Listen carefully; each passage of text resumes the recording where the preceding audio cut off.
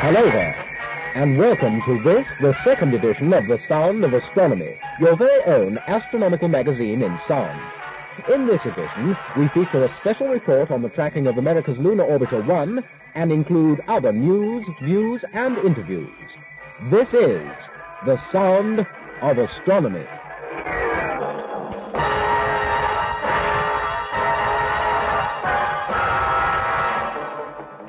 One of the most successful of the recent American space triumphs was the Lunar Orbiter series. The mission was to seek out landing sites for the first Americans on the Moon. In doing so, it sent back some of the most spectacular lunar photographs yet seen. It also captured the first photograph of the Earth from deep space. At this time, our roving reporter, Mr. Adrian Egan, was fortunate enough to be in South Africa, where he visited the Hartebeespoort satellite tracking station, which is part of the National Aeronautic and Space Administration Deep Space Network. Adrian, tell us something about your visit to the station. Well, Hazel, it was certainly a very fascinating one. It was a combined social occasion as well as a scientific one, because the space technician at the station that I managed to interview, David Marks, also happens to be a very close friend of mine. So it was altogether a very interesting tour of the station. And while I was there, and he was showing me the equipment, I asked him whether the Hartebeespoort satellite tracking station was playing a vital role in modern space research. Oh yes, very definitely, particularly of course in the American space program, for which we are a prime station. I see. Now, of course, the importance of the Hartebeespoort station, or if you like its more technical name, DSI-51, can have nothing to do with South Africa's excellent viewing conditions from a purely visual astronomical point of view, because of course radio telescopes are not much affected by climatic conditions. So what in fact is the principal significance of this station?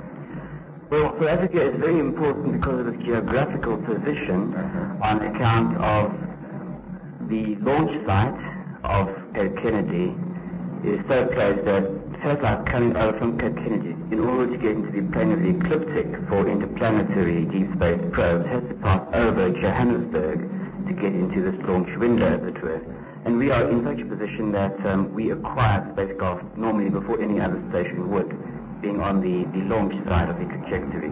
There is, of course, a new station that has just gone up, and that is the Marconi on Ascension Island, but it is much smaller than ours.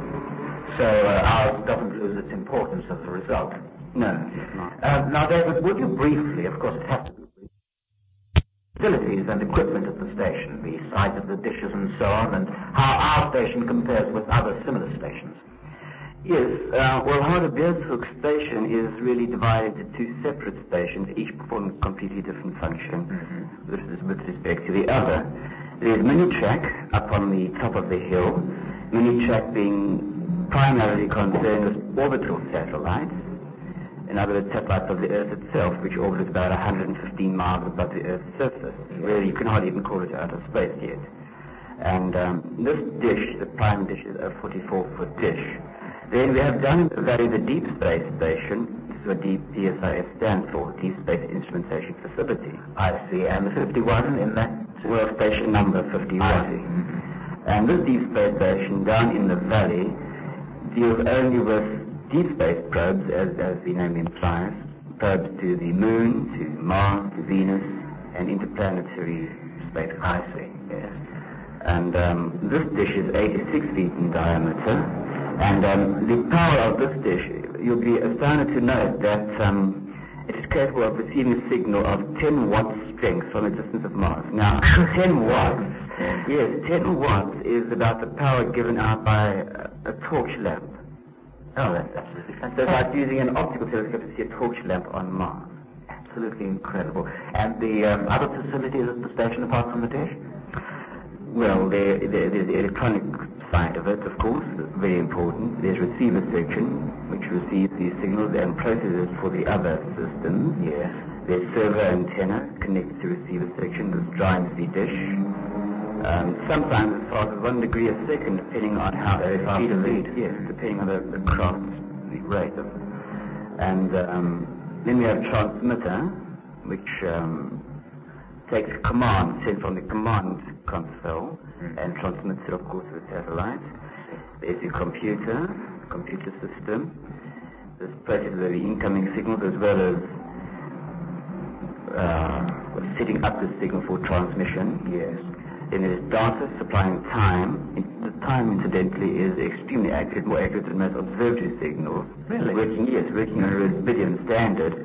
This is never more than 3 microseconds out within a year. In a whole year. In a whole year, yes. Absolutely wonderful. I don't know whether Greenwich Don Firstman is going to like you very much for that. I doubt it very much. Would you say that, in fact, you have more accurate time signals than even the Royal Observatory at Westminster? Yes, I'm quite sure.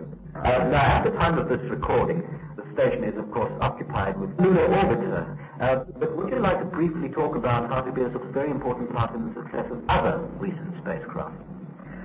Yes, well, we had the Mariner. As you know, Mariner 5 was a probe to Mars to take photographs of Mars, and our station was a prize station for receiving these photographs, and they come in the form of TTY tapes in the computer. Yes. This is punch tape, and an average exposure lasts about an hour and a half. The spacecraft takes an instantaneous picture, but its own computer takes an hour and a half to translate and into those languages. And then we once again receive it here, and our computer retranslates it into a photograph, and that's how we got it.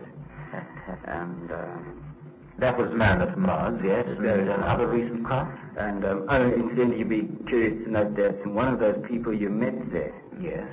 I won't mention his name because it wouldn't mean anything anyway to the listeners, but this chap's got a nickname of Goldfinger because he pressed a button commanding those to take the photograph. Yes, I remember both. And of course the Ranger program came up, of which the first half dozen was doing completely, and then one highly successful, as you know. And after Ranger came Surveyor, which had a soft landing on the moon itself, and took beautiful close-ups of the surface, the outlying rock. What were the main things that RTBS was concerned with in that? Primarily with the photographs. It received something like 10,000 photographs. Good. Beautiful. And there were other objects of interest that they performed. For example, one thing that was going to perform, but didn't quite get round to it, was to take a picture of a lunar sunset. Yes. And they sent out Dr. Brebelovich from the States, especially for this purpose, and unfortunately these photographs have been very taxed by this time and died out just before the sunset. So. And I believe, though, that Haribesuk station is the only one in the world that was capable of dealing with that lunar sunset project if it had come off. Yes, because of our position and because of the positions of the other tracking stations, we were the only one that would be in direct receiving line from the spacecraft at the time of lunar sunset for survey. Oh, it's a pity that it just didn't come off. Yes, it was a bit of a gamble, but it was quite a scoop. What about Lunar Orbiter? Well, our station was only a backup for the launch, and from now on we don't have anything more to do with it. In Orbiter has been taken a photograph of the Earth, a very historic photograph of the Earth. Absolutely wonderful one. Beautiful. Well, thank you very, very much indeed, David, for telling us all about the Haribesuk satellite tracking station. It's been a pleasure, and thank you very much indeed. Well, Adrian, that was very interesting. Were you able to catch a glimpse of the booster of Lunar Orbiter as it passed over the tracking station? Well, not actually as it passed over the tracking station, because I wasn't at the tracking station at the time. In fact, I was in the centre of Johannesburg on the roof of my block of flats at the time. But I was able to record a direct telephone link with the tracking station on the night of the launching of Lunar Orbiter 1, and that space technician that you heard in the interview, David Marks, was very kind in speaking to me on the telephone at the time of the launching. And we didn't, unfortunately, catch a glimpse of the booster rocket itself. At the tracking station they didn't, and we on our rooftop in Johannesburg didn't. It appears to have been less spectacular than they had expected. But anyway, the experiment of recording a direct link with the tracking station was, I think, a very interesting one. And we certainly got some intriguing information, and tension mounted as the moment of launching approached. Hello? Hello, David. So you're speaking from what part of the station? From the workshop now. I see. The countdown is proceeding normally. Yes. Good. Let me just see. It should be launched in about 20 minutes. This is Lunar Orbiter. This is going to go into orbit around the moon. It'll orbit about 26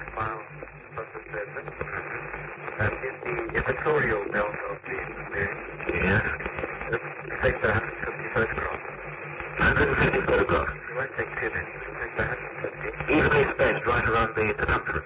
Yes. Of different landing sites. Precisely. So the entire purpose of this maneuver is purely to find a suitable or possible landing site in the Apollo program. Yes, exactly that.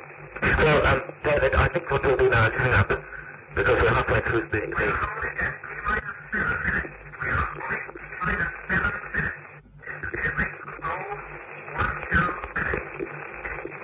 That means we've got about 19 minutes to launch approximately. That came over absolutely beautifully. Fine. So, can I expect another telephone call from you at a convenient time? Shortly. Right, now. Thank you very, very much. Thanks for all your help. Bye-bye, Mr. David.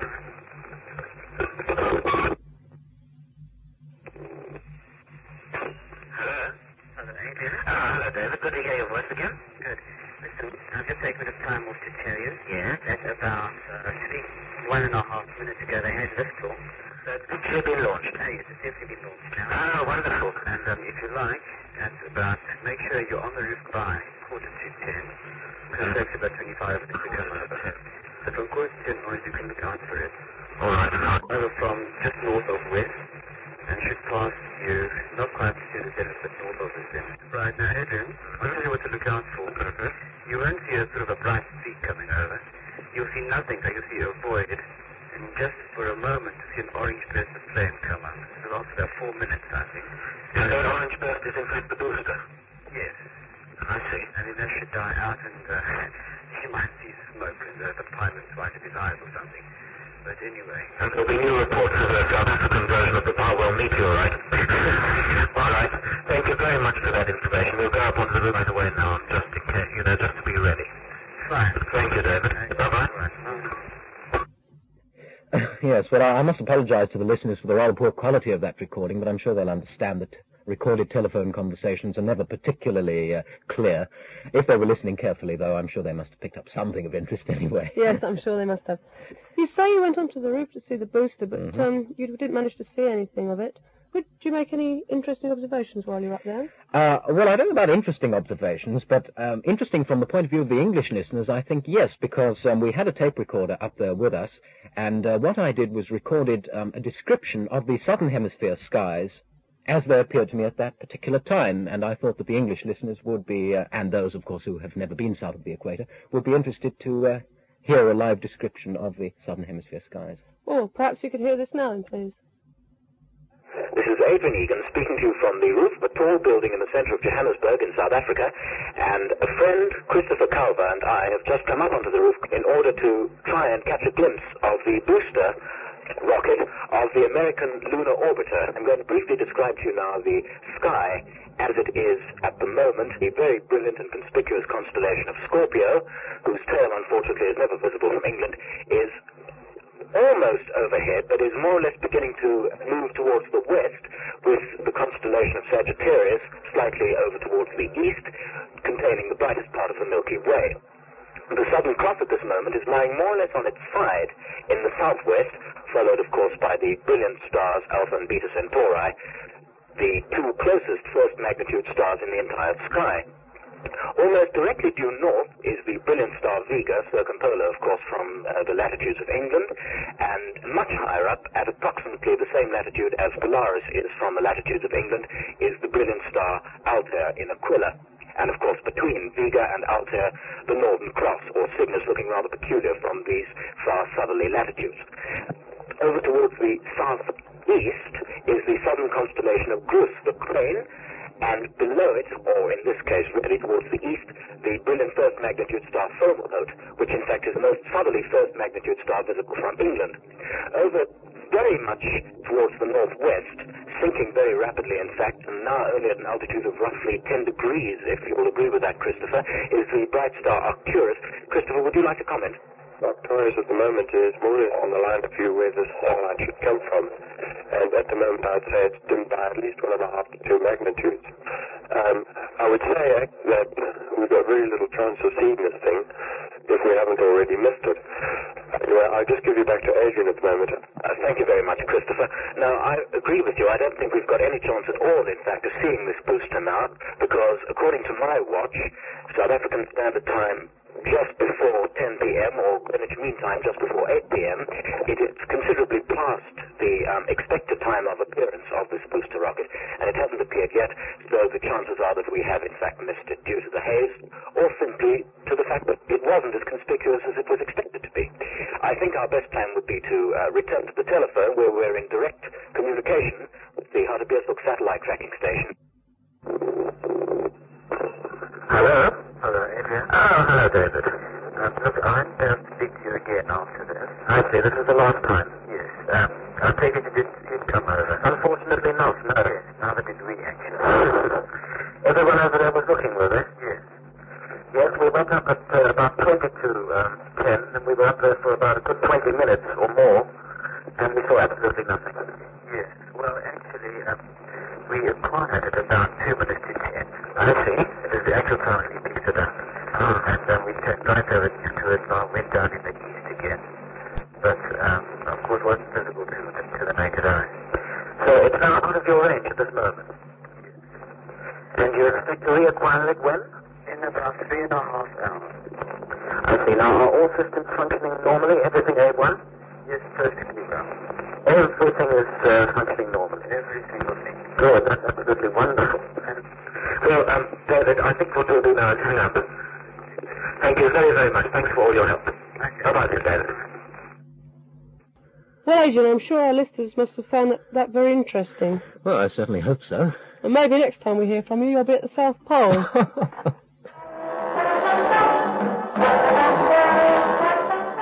So we come to the end of the first side of this edition of The Sound of Astronomy. Now over to the second track.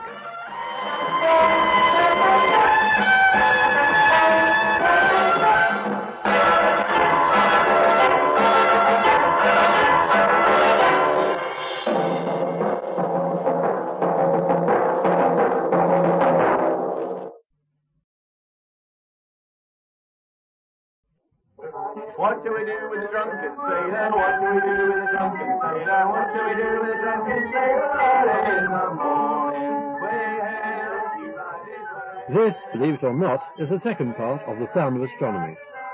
The members of the Croydon Astronomical Society, whom you can now hear in merry mood, may soon themselves be facing the problems of the drunken sailor when they sail the seas to Iceland. Here's John Mathers. The Croydon Astronomical Society and the Cambridge University Astronomical Society have both, in the past, led expeditions to Iceland in order to survey the volcanic features there and to compare them with the features on the moon. Now this year, the Croydon Astronomical Society is again holding an expedition, only this time on a much larger scale. I have with me Mr. John Marsh, who is quite well known in JAS circles, who is going to say a few words about this expedition. Now, John, why exactly are you going to Iceland? First of all, I'd better give you my own personal history of these trips. It all started with Patrick Moore. I read an account of his own trip to Iceland, and I decided it would be a good place to go to as a holiday. The holiday turned into an expedition of sorts, and almost by accident we surveyed the lunar-type crater, Huirfell. This inspired John Ray to go back the next year and resurvey the crater, plus another similar one. These surveys, however, are mainly topographical, though John Ray did a certain amount of geological work in 66. The main work done for the 67 expedition will be geological, and it will be done for the Lunar Group of the University of London under Dr. Gilbert Fielder to collect samples of lava. His group will analyse them when they get back to the University of London. They sort of do all sorts of things with them, melt them in vacuums, and then analyse how they reflect light and all that. However, this is not the only thing the expedition is doing. There is an entirely separate programme. This is a survey of a section of the Hopsjockle ice cap. The Croydon Astronomical Society has a tradition of mountaineering. Don't ask me why. All I can tell you is that the Liverpool Astronomical Society also has the same. And what this leads to, in fact, that a certain number of members are interested in going onto the ice cap, which is about the size of Surrey. And we're organising a topographical survey of a limited region, plus a gravimetric survey. John Murray is also thinking of taking ice temperatures as well.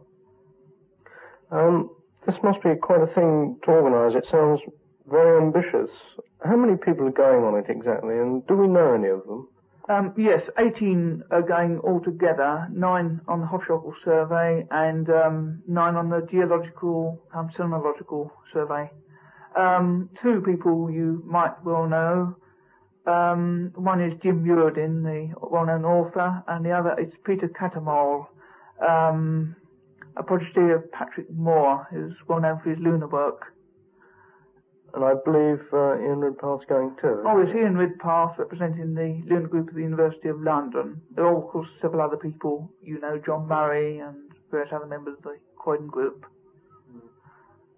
What about transport? This must present some difficulty, getting there and carting people around, glasses and things. Sounds terribly complicated. We hope to obtain 3 Jeeps or Land Rovers. Hope to obtain them cheaply or gratis.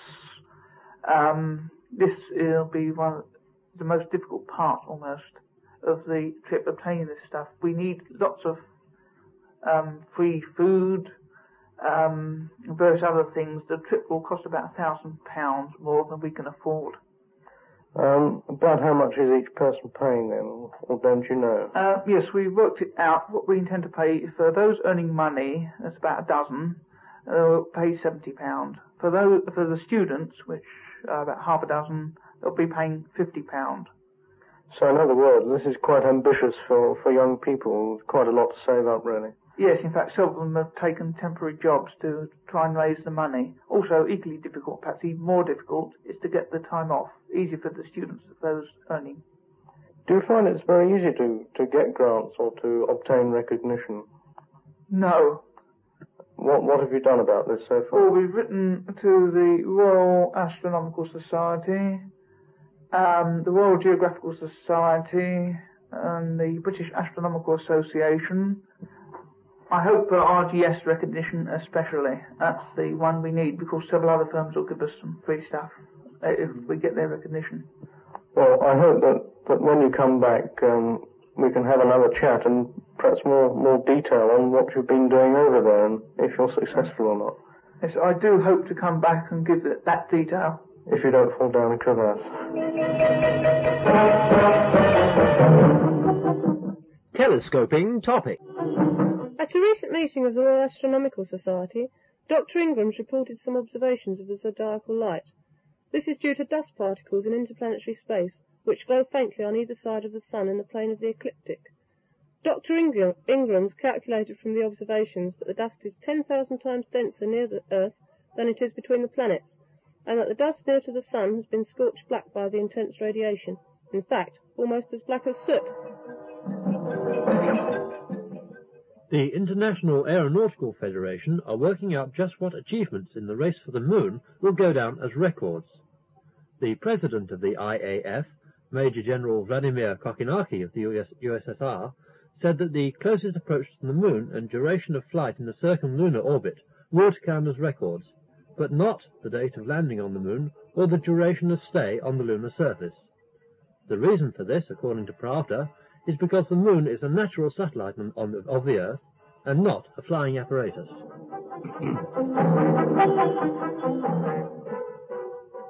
Soviet astronomer Nikolai Kozyarev, who discovered an atmosphere within the rings of the planet Saturn, has established that the atmosphere around Saturn is 5 to 10 kilometers wide.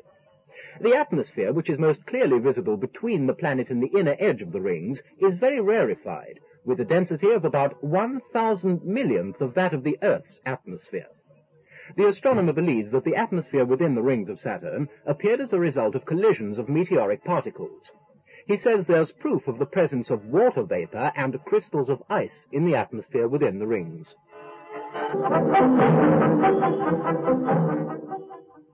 Many of us might dream of being allowed to see the great telescopes in the United States. Someone who was able to do this trip was Mr. E.W.H. Selwyn, the chief physicist at the Kodak Research Laboratories. I asked him how he got the opportunity to go round these great observatories. Well, what happened was that Dr. Lees asked me if I'd read a book on photography and astronomy for Eastman Kodak, and said that he thought I knew enough about photography to do this, but ought to learn something about astronomy. And for this purpose, I'd better go around and see the observatories, some of the observatories in the United States, and also talk to the people who were really working on astronomy. And this indeed I did. I see most of the big observatories in the United States, Yerkes, Lick, Mount Hamilton, the Lowell Observatory at Flagstaff, and Mount Wilson, of course. There wasn't any 200-inch telescope at that time. So, in fact, the 100-inch at Mount Wilson was the largest telescope in the world at that time? That's right. I see. Did you actually have a look at the 100-inch telescope? Well, yes, I had a look at it. In fact, I had a look through it, I suppose you might say, because the man who was observing at the time I was in the dome at night asked if I'd like to guide the telescope for him. And this I tried to do. It's an awe-inspiring experience. You sit on a chair without any legs, stuck on the end of a girder, about 30 foot into the dome, about 30 feet above a very hard concrete floor. And there you sit with your eye glued to a little eyepiece and a weapon in each hand with which you can move the telescope up or down or to either side. And you do this as best you can. The fundamental trouble with that operation is, of course, you don't know which way the star's going to move. And you have to guess this more or less. You're continually chasing a thing which moves, flickers around. You just do your best to hold it within a reasonable area of the, over the middle of the crosswires. In fact, it's jolly distressing at times because the damn star explodes and disappears from view, and you have to wait for it to come back. And when it comes back, it's in a slightly different position from what it was before, and you're not absolutely certain, at least I wasn't, that it was the same star. I kept guiding on it just the same. I see. This jumping around was due to the atmospheric turbulence. Oh, yes, this is atmospheric turbulence. Yes. Mind you, if I'd been the astronomer who was observing at the time, I'd have had the shutter closed, and I've since come to the conclusion that in fact is what he did. What are conditions at Mount Wilson like from the astronomical point of view? I should imagine they're very good. They're marvellous. The weather conditions, of course, they say they can observe satisfactorily on over 300 nights in the year. I'm told, at least I was told, that the conditions are not perfect, but they're very good.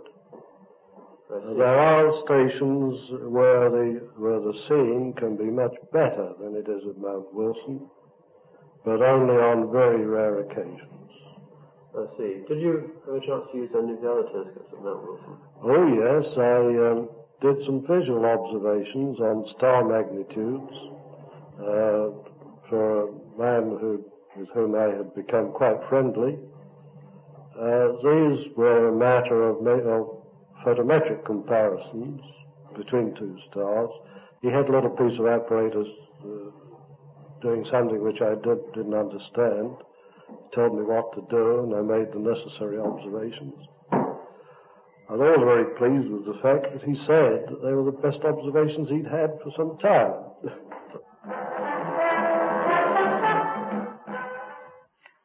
Points from the post.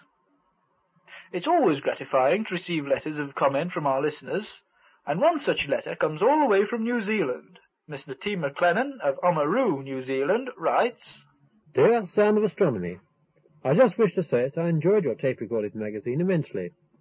Two friends of mine, one a member of JAS, enjoyed it very much as well. I look forward to hearing your next edition. Yours sincerely, Thomas McLennan. Well, thank you very much, Mr. McLennan, for your kind comments. A rather complex question has come to us from Mr. Christopher Hum of Farningham, Kent. He writes, Dear Sound of Astronomy, a friend of mine told me about a theory concerning the escape velocity of stars, but I couldn't give my opinion about it as I don't know very much about the subject. The theory is that somewhere in the universe there could be stars whose escape velocity exceeds the speed of light. Now the reason for this is because these stars are very dense and massive. They would then be invisible because light could not be emitted. Now, would you please tell me your opinion on this probably ridiculous theory? Yours sincerely, Christopher Hum. Well, Mr. Hum, we took your question to a professional astronomer to answer, and here is Alan Wright of Mill Hill Observatory. No, the theory is not ridiculous, but it would mean we'd have to have an extremely high density, about 1,000 million times that of water. But this theory has been suggested by astronomers in the past. In such a state, the particles inside the star would be completely compacted together, and such a star is called a neutron star. This star would be invisible because the escape velocity is greater than that of light. However, it might still exert a gravitational attraction depending whether or not you consider gravity waves to travel with the speed of light or not. Another way of looking at this is from the general relativity point of view. And if you imagine a huge rubber sheet with a cannonball resting upon it, you will find that the rubber sheet bends underneath the cannonball.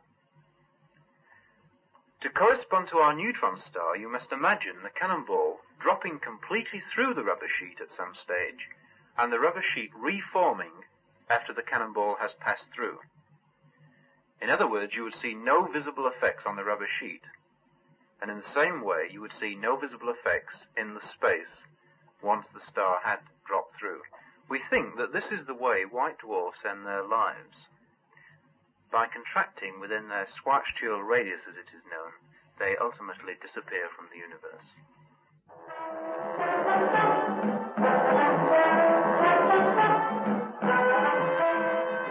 Now, listeners, if you have any comments or questions, do please write to us. We'd be happy to hear from you, whether it's for inclusion in The Sound of Astronomy or not. We'd also be very pleased to receive taped contributions, which of course would be returned to you immediately after re-recording. The address? The Sound of Astronomy, 4 Green Moor Link, Winchmore Hill, London, N21. And so we come to the end of this edition of The Sound of Astronomy. Featured in this edition were David Marks of the Hartbeespoort Satellite Tracking Station in South Africa, John Marsh of the Croydon Astronomical Society, and Mr. E.W.H. Selwyn of Kodak Limited. The Sound of Astronomy was compiled, produced, and directed by Hazel Joyce, Adrian Egan, and Robin Scadgel, and edited by Geoffrey Lindop.